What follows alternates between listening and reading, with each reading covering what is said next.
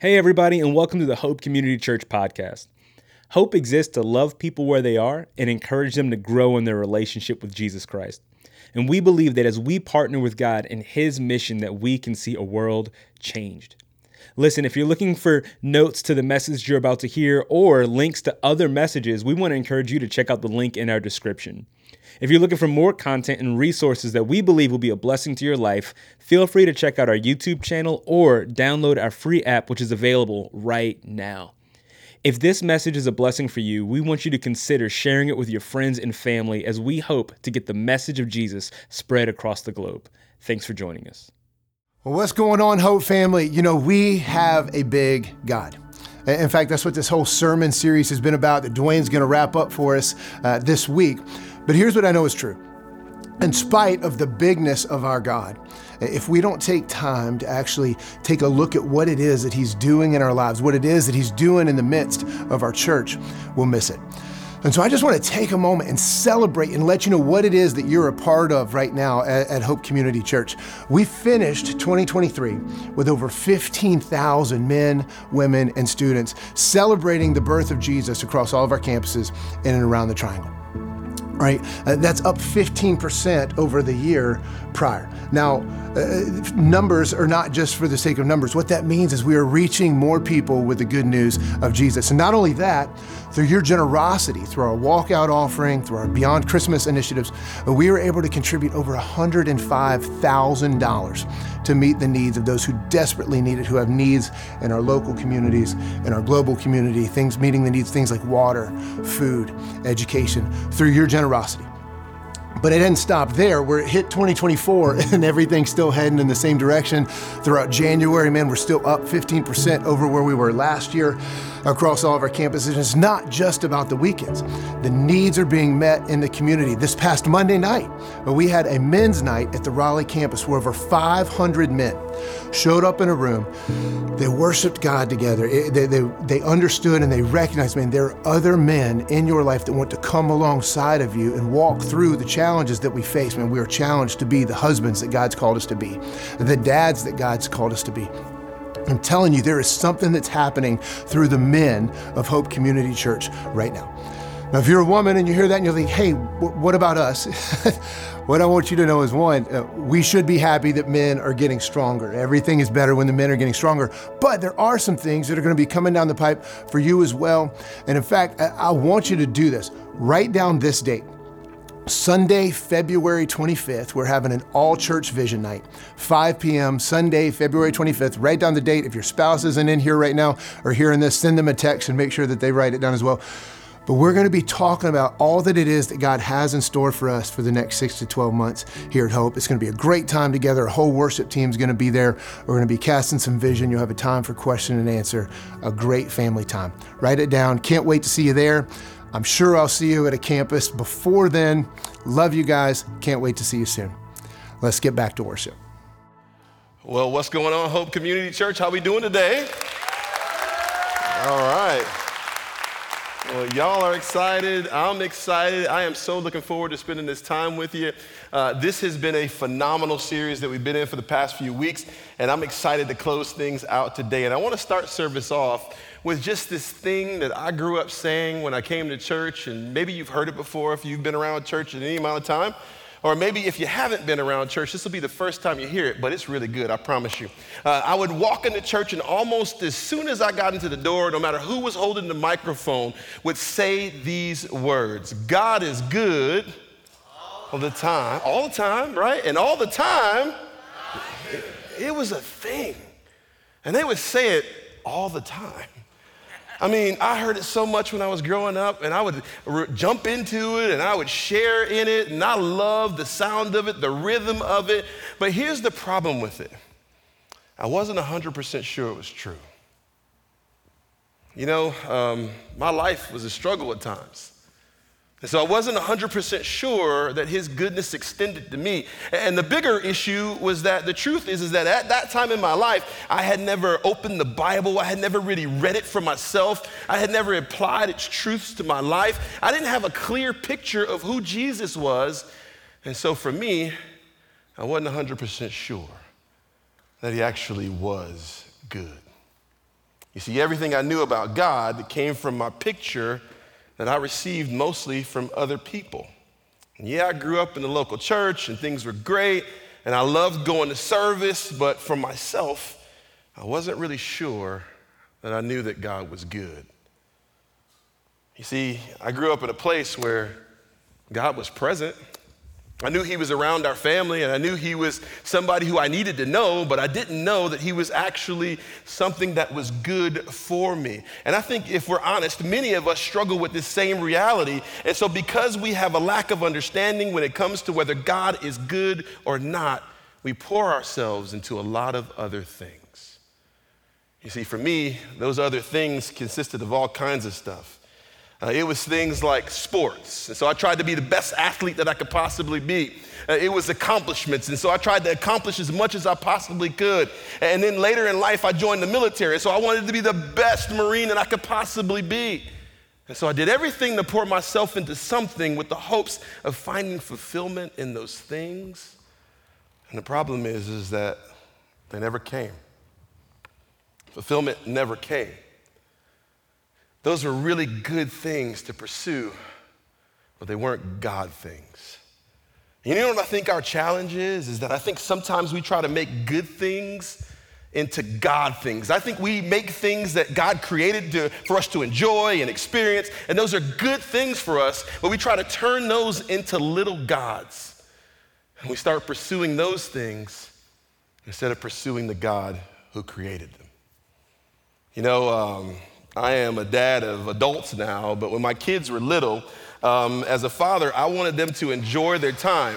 And so I coined something called the 99-cent party. And dads, you can take this. This is free for you, okay? You go buy a pack of bubbles, right? And quickly, if you put them out in front of your children, they will become the 99-cent party. You could just lay them out, let them play with the bubbles, and you watch as your kids just chase bubble after bubble after bubble, and they try to break them, and they try to grab them. By the way, those ain't my kids. I'm just gonna say that right up front.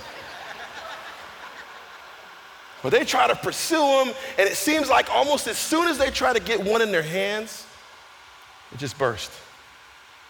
And you would think that would discourage them, but man, if you've ever been around kids, like they don't get discouraged at all. They just keep running and chasing bubbles, and they try to burst another one and another one and another one, and soon enough they get tired, but man, it's interesting to watch. And I think that this is what we do. I think this is a picture of how many of us pursue our lives. We chase thing after thing after thing. And we try to control life. But just as soon as we almost have our hands around it, life changes on a dime. And the bubble bursts. And we're left there with that same empty feeling. You see, I think the big lie that many of us have been told is that a person can find contentment or happiness apart from God. And so we begin to pursue all these other things, hoping that they'll bring us fulfillment, that they'll bring us happiness, that they'll bring us joy. And at the end of it, we often find that they just leave us even more empty than when we started. So today, my goal is through the Word of God to show you that God is indeed good. And because he is good, we don't have to chase anything but him. You see, there's a book in the Bible known as Ecclesiastes, and if you have your Bible, I would love it if you go ahead and turn over to that book, because it shares the story of a man who really feels this out, who really learns this oftentimes even the hard way. You see, the book lays out an example of an approach that many of us take. And this guy who's in this book is probably King Solomon. Most believe he's King Solomon, but he may be another king in the line of David. But he has done everything, he's experienced everything, and he's come to the end of his life. This man has lived and he has learned. And he shares what he's learned with us about pursuing things that are not God as though they are. And so today we're going to look at some snapshots in the book of Ecclesiastes. And I love the way the book is actually laid out, because it's laid out from the view of a person who is called Koheleth in the book. Now, Koheleth is known as the teacher. That's what the word actually means. It means the teacher. And so the teacher is at the end of his life, and honestly, he's found out that this is a really difficult thing, and so he's a little bit disgruntled in his tone. And so when you get to the book, right from the very beginning in chapter 1, verse 2, here's what he says. The teacher says, vanity, vanity, all is vanity. What's vanity? Well, it's pursuit for things. And when we think of vanity, oftentimes we think of our current definition of vanity. And so we think it's like this self-centered thing, it's this conceited thing. We're looking for something that's gonna make us look better, but that's not the vanity that he's talking about. The word he's using there for vanity actually means meaningless. It means meaningless.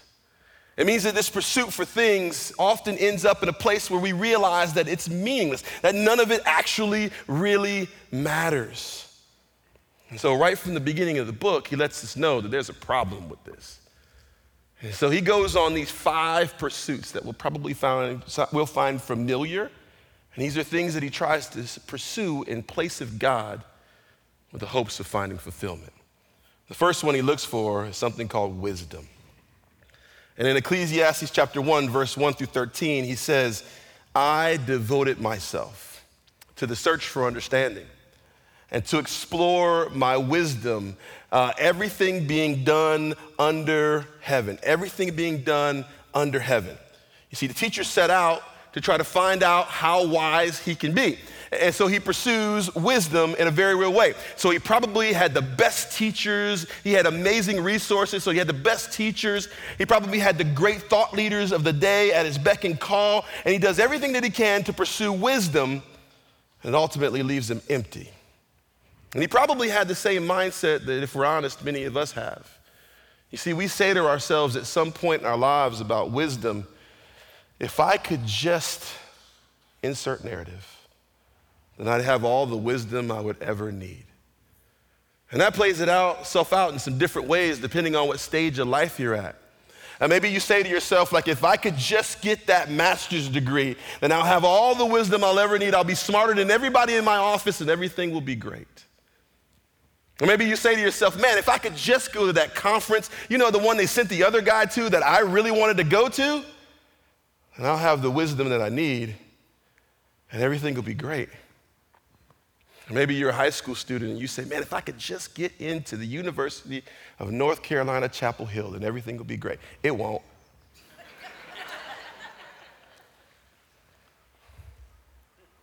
But that's the pursuit. If I could just get into that honors class, if I could just get to the next degree, if I could just get to the next thing and the next thing and the next thing. And what Solomon finds out here, who's believed to have written a book, what he finds out here is that those things never, ever, ever brought fulfillment. He concludes that this is a waste of time. He comes to the realization that not even the greatest attempts at attaining wealth or wisdom or any of those things, and not even the greatest attempt at obtaining wisdom will help him. And one author says it this way. He says, here's the problem with wisdom. Wisdom has the power to share with us what we need. We need God, but it has no power to actually help us get to God because we need God. And I think what I'm always surprised by with wisdom is that we pursue it, and we pursue it, and we pursue it. And what often happens is we get puffed up. We start to tell people how wise we are, or how smart we are, or how great we are. Well, in Ecclesiastes chapter 1, the teacher says, all of this wisdom stuff, it's meaningless. It's like chasing the wind. So wisdom doesn't solve the problem for him. And so in chapter 2, he begins to move into another pursuit. He goes after something that will also sound familiar. He goes instead after pleasure. He says, okay, wisdom doesn't work, so let me pursue pleasure. And in the next few verses, you see him use some very interesting words. He uses the word laughter. He goes after laughter. He goes after pleasure. He goes after wine or strong drink. And he also goes after foolishness. Now listen, if you add the All-Star at the Waffle House at 2 o'clock in the morning, that directly describes my 20s. Because I too pursued pleasure. And I thought that it would land me in a place where I had a lot of friends, and I had a lot of fun, but it didn't land me in that place at all. At the end of it, I actually had a loss of hope. You know, one of the hardest things for me as a pastor to watch is to watch young people grow up in our ministries here at Hope Community Church or at other churches. And we have phenomenal children's ministry all the way up to high school and even a great young adults ministry when they enter into college. But I watch as young people grow up in the training of the Lord and they're rooted and locked into Jesus. And then they get to high school or they get to college, and for whatever reason, because they want to be popular, or because they want to have fun, they stray away from God. And I have watched as many a young person has stepped away from their faith. It's one of the hardest things to watch.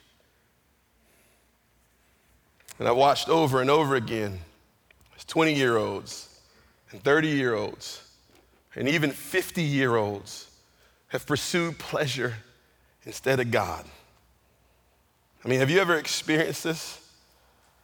Where you have this desire for the next party or the next event or the next thing that will hopefully bring you pleasure, even for some of us, the next vacation or the next trip or the next getaway, and it becomes bigger and bigger and bigger of a desire, and all of a sudden you find yourself just moving away from God and moving towards this need for pleasure.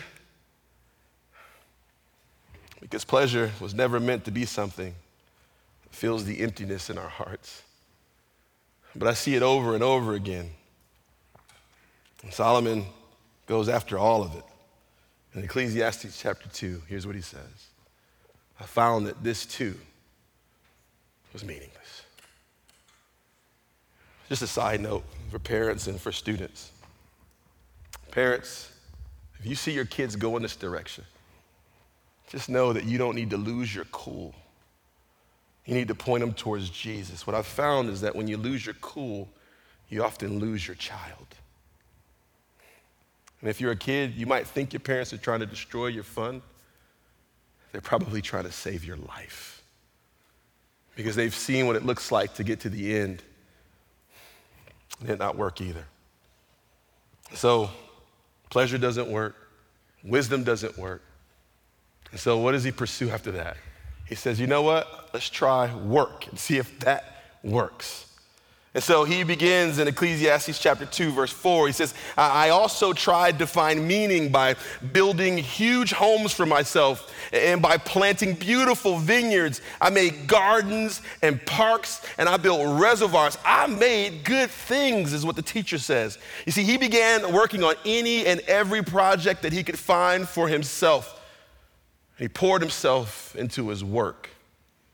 And I'll tell you when this became really real for me. During COVID, I would try to build stuff. Not because I'm particularly handy. I'm the kind of man that needs a man around. But I tried during COVID to build stuff. And I'll tell you exactly why I tried. Because everybody was in the same house for every minute of every single day. And so I said, you know what, I'm gonna find stuff to build. I think we could replace the sink. I think we could do that. I've never done plumbing a day in my life, but I was gonna figure it out because I needed to do something to deal with what was happening in my household. And lo and behold, I go to Lowe's, I would go to Home Depot, and I would see 100 dads just with the same lack of handiness that I had trying to build something too. I saw some of our staff there. I'm not gonna say your names. The truth is that we weren't there to build stuff. We were trying to find peace. And so we began to build a bunch of stuff with the hopes that that stuff would bring the fulfillment or the peace that we needed. And all of a sudden, we got a bunch of wrecked projects all around our house because the work was never going to fulfill us. See, I want you to understand that work is a good thing. I believe that God gave us work. I believe that we are supposed to work as though we're working for the Lord. As a matter of fact, Christians should be some of the best workers in all of the world. We should work hard, we should be diligent, and we should reflect the faith of following Jesus in what we do in our day-to-day work. That's how work is supposed to work. But work can sometimes go a little too far. Sometimes we can not set healthy boundaries. Sometimes we can work so hard that we neglect our faith or we neglect our family. You know, in a recent study about American work habits, the author says these words. He says that in America, that we have longer days, we have less vacation time, and that we retire almost later than any other nation all over the world. We are literally sometimes working ourselves to death. And again, I don't think there's anything wrong with work. Work is a great tool to share the good news of Jesus Christ. Work in and of itself was never meant to be the thing that we worship. You know, I think we've gotten caught up in this idea of something called the work-life balance, where we try to say, you know what, we need to have as much work, 50% work and 50% life, and so our family gets 50%, our job gets 50%, and we try to balance it all out. And it's like this lifelong effort of trying to balance the scales. And here's the problem with that. The scales actually never balance because our families and our faith were always meant to have a higher percentage of our heart. See, I read an article recently from Jack Welch, who's the former CEO of General Electric. And in the article, he says that we hire more people than anybody in America. And here's what he says about the work-life balance. He says there's no such thing as the work-life balance. It's nearly impossible to raise a family and to have a successful executive-level career. And so he has people in his organization who are working their way all the way up to the top. And they're hoping that they're going to have this work-life balance. And it doesn't exist. Maybe you found yourself in that position where you have worked so hard at something, and right before you got to the big promotion, or right before you got to the big moment when everything was going to be perfect for you, you reached out for that bubble, and it burst right before your eyes. Well, here's what I want you to know. I want you to know that while work is important, it was never meant to be the source of your hope.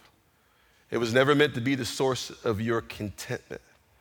And when I see people pursuing work like this with reckless abandon, it often reminds me of a question that I ask myself regularly, and I'll ask it to you today. It's a series of questions that you can simply answer anytime you want to think through this or work through this. Has working yourself to death, working yourself so hard, has it ever gotten you to a place, has work ever produced hope for you? Has your work ever actually given you joy? I'm talking about joy that comes from the Lord. Not temporary happiness, joy. Have you ever worked your way to happiness? Have you ever worked your way to the place of fulfillment? See, when I hear someone answer, yeah, work's done all those things, my worry is that you might be missing out on what actual fulfillment and contentment actually looks like. What real hope, what real joy in a relationship with Jesus looks like. Maybe it's time to reevaluate. Maybe it's even time to make some decisions. You know, maybe you're at one of our campuses or you're watching online and you're a college student and you're thinking about stepping out into the workplace for the first time. Consider what you're about to do very carefully. And make sure that your faith is a real part of how you live. See, the teacher tried work and that didn't work either. And so he turns to something else. He goes to the place of pursuing wealth. In Ecclesiastes chapter 2, verse 8, it says that he says, I collected great sums of silver and gold. I collected treasure, the treasure of many kings and many provinces. And it's believed that Solomon had one of the greatest amount of treasure as anybody had. I'm talking about big money. By today's standards, he would have had $2.6 trillion. That's like Elon Bezos money. That's like big money. And so he amasses all this fortune, so much so that he can do anything, that he can go anywhere. And he comes to these conclusions as you move through the book about money. Here's what he says. Conclusion number one, we are never satisfied. No matter how much money we get, we're never actually satisfied with that amount. The Bible says that those who love money will never, ever, ever have enough. Because we just keep pursuing it and pursuing it and pursuing it. Conclusion number 2. He says that the more money that we have, the more we worry about it. We worry about losing it all. We worry about somebody else getting a hold of it. The more money you have, the more people come to help you spend it, especially our children. Number 3, the more money you have, the more you worry about losing it all. He says that the rich seldom get a good night's sleep. They seldom rest. In the words of the great theologian Biggie Smalls, more money, more problems. So money doesn't fulfill them. You know what I've learned after reading all this stuff? Money is a great tool. It's a resource that God has given us to make a difference in the world with. And when we learn how to do money God's way, it's really important to use it for His glory and to share it with people around us, our family, our friends, our neighbors, even people who are far off in distant lands. We're supposed to use money as a tool, and it's a great tool. Money is a wonderful tool, but it's a horrible God. It was never meant to be our God. And if you are having a hard time with doing money God's way, could you go to gethope.net/classes? Because we have a great ministry called Financial Peace that will help you with that. We want every person who attends Hope Community Church to be a good steward and to use money God's way. See, money doesn't work for Solomon either. And so he goes to his 5th journey. He goes to relationships. And he starts pursuing relationships with reckless abandon. And I'm talking about horrible relationships. He moves his way towards women, and he starts trying to fulfill desires that he has with those women. In Ecclesiastes chapter 2, verse 8, it says that this is Solomon talking, I had many beautiful concubines. I had everything that a man could desire. He didn't just do relationships. He did relationships to the fullness that you can ever do relationships. The Bible says that he had over 700 wives and over 300 concubines at the time. Reckless abandon. And he tried to pursue these relationships with everything that he could pursue them with. He tried to provide for these folks. He tried to build a relationship with these folks. And he did it over and over and over again. And just like all the other things, it left him empty. You know, our relationships sometimes depict what we see in the movies because we start entering into these relationships with folks and we believe the hype that this person completes me. You ever see it in the movie? You complete me. And then we get into the relationship and we find out that the person doesn't have the ability to complete us and that we don't have the ability to complete them. And oftentimes we take what is rightfully God, we take our hearts, and instead of giving it to the Lord and letting Him instruct us on how to use it in the midst of a relationship and how to have our heart led by the Lord, instead of that, we give our heart to somebody else. And oftentimes that person may not have our best interest in mind. And if anybody is trying to take you away from a relationship with God and trying to steal your heart from God, that's not a person who's for you. So we have to be very careful to give our hearts to the Lord first. Solomon learns this the hard way because as you move through the text just a little more, the Bible says that they actually end up turning his heart away from God. It says that these concubines, that these wives, they took him off course. And so he's tried everything. He's tried to pursue this whole host of things in order to find fulfillment, things that many of us, if we're honest, we pursue as well. And he goes after thing after thing after thing, and he comes to the same place that none of it really matters. And he learns these two lessons because he's lived and now he's learned, and he learns these two things. The first one is that we cannot control any of it. When we kid ourselves, oftentimes it's because we think that we have the power and the ability to control this life. So we pursue these things with the hope of grasping them, and the bubbles pop right before our eyes, right before we get them in our grasp. They burst. The second thing that he learns is that apart from God, none of these things can ever bring fulfillment. None of these things apart from God can ever bring fulfillment. You see, all of these things are created things given to us by the Creator.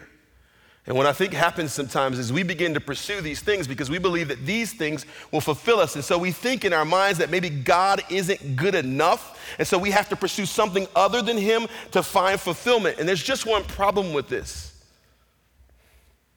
is that he is good. And he is the ultimate fulfillment. Solomon gets to the end of all of this. When it's all over, he says these words: all has been heard. Here is the conclusion. This is the whole of the matter. What we are here to do is to fear God and to keep his commandments. For this is the whole duty of all of mankind. Because God will bring into judgment every good deed, including every hidden thing. You see, when you have an accurate picture of who God is, when we have a good understanding of who it is, we enter into this state of adoration. Like we love him because we realize that he's majestic and he's intimate, that he's God and he's near, that he is good and he's faithful. And so because of that truth, our response is to live a life connected to him in worship. So we fear God. But at the same time we're fearing God, we also keep his commands, because his commands are the guardrails that help us actually live a life of fulfillment. And it begins with us putting our hope and our trust in him. You know how we find real fulfillment? By following Jesus. Because he has already done the work on the cross of fulfilling us for all of eternity. And through a relationship with him, we get access. We get access to a life of abundance and goodness. And we begin to put those things that we pursue into the right perspective. We begin to look through a different lens. You see, when we see God for who he is, he shapes all of those other areas. And I believe that those things are good things, but they're not God things. He is our God. You know, in the first week of the series, Chase Gardner shared a quote with us from A.W. Tozier, where he said, "What comes into your mind when you think about God is the most important thing about us." So for the past 4 weeks, we have been trying to get a clear picture of who God is. He is good, but he is a whole lot of other things. And when we recognize that truth, it helps us to live our lives very differently. As we close our time today, I want every single one of us watching online, or every one of us watching at one of our physical campuses, to take a look at the picture of God. Not from what we've heard, like me when I was a kid, not from an image that we made up in our minds, but directly from the Word of God. Let's take a moment and pray, and let's spend some time reflecting on this truth. Father God, I thank you for today. I thank you so much that you are a good God. And because you are good, it means that I don't have to pursue any other thing. It means I don't have to chase after anything else for fulfillment. See, what Solomon found out is that there is no goodness apart from you. And so, Father, we just take this moment to reflect on your goodness,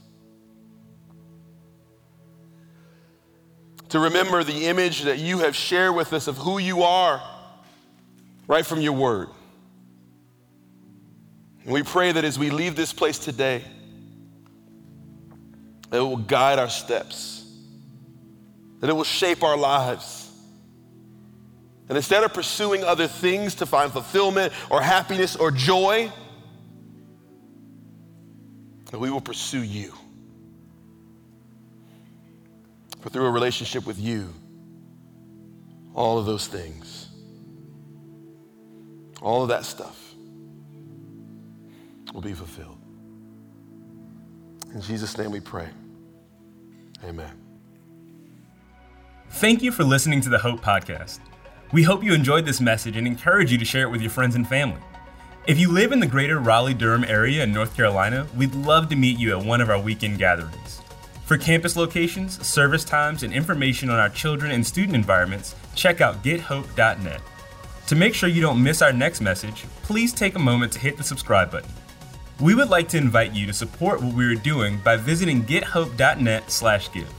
Through generosity of people like you, Hope can run programs like our food pantry, homework club, project classroom, and many more.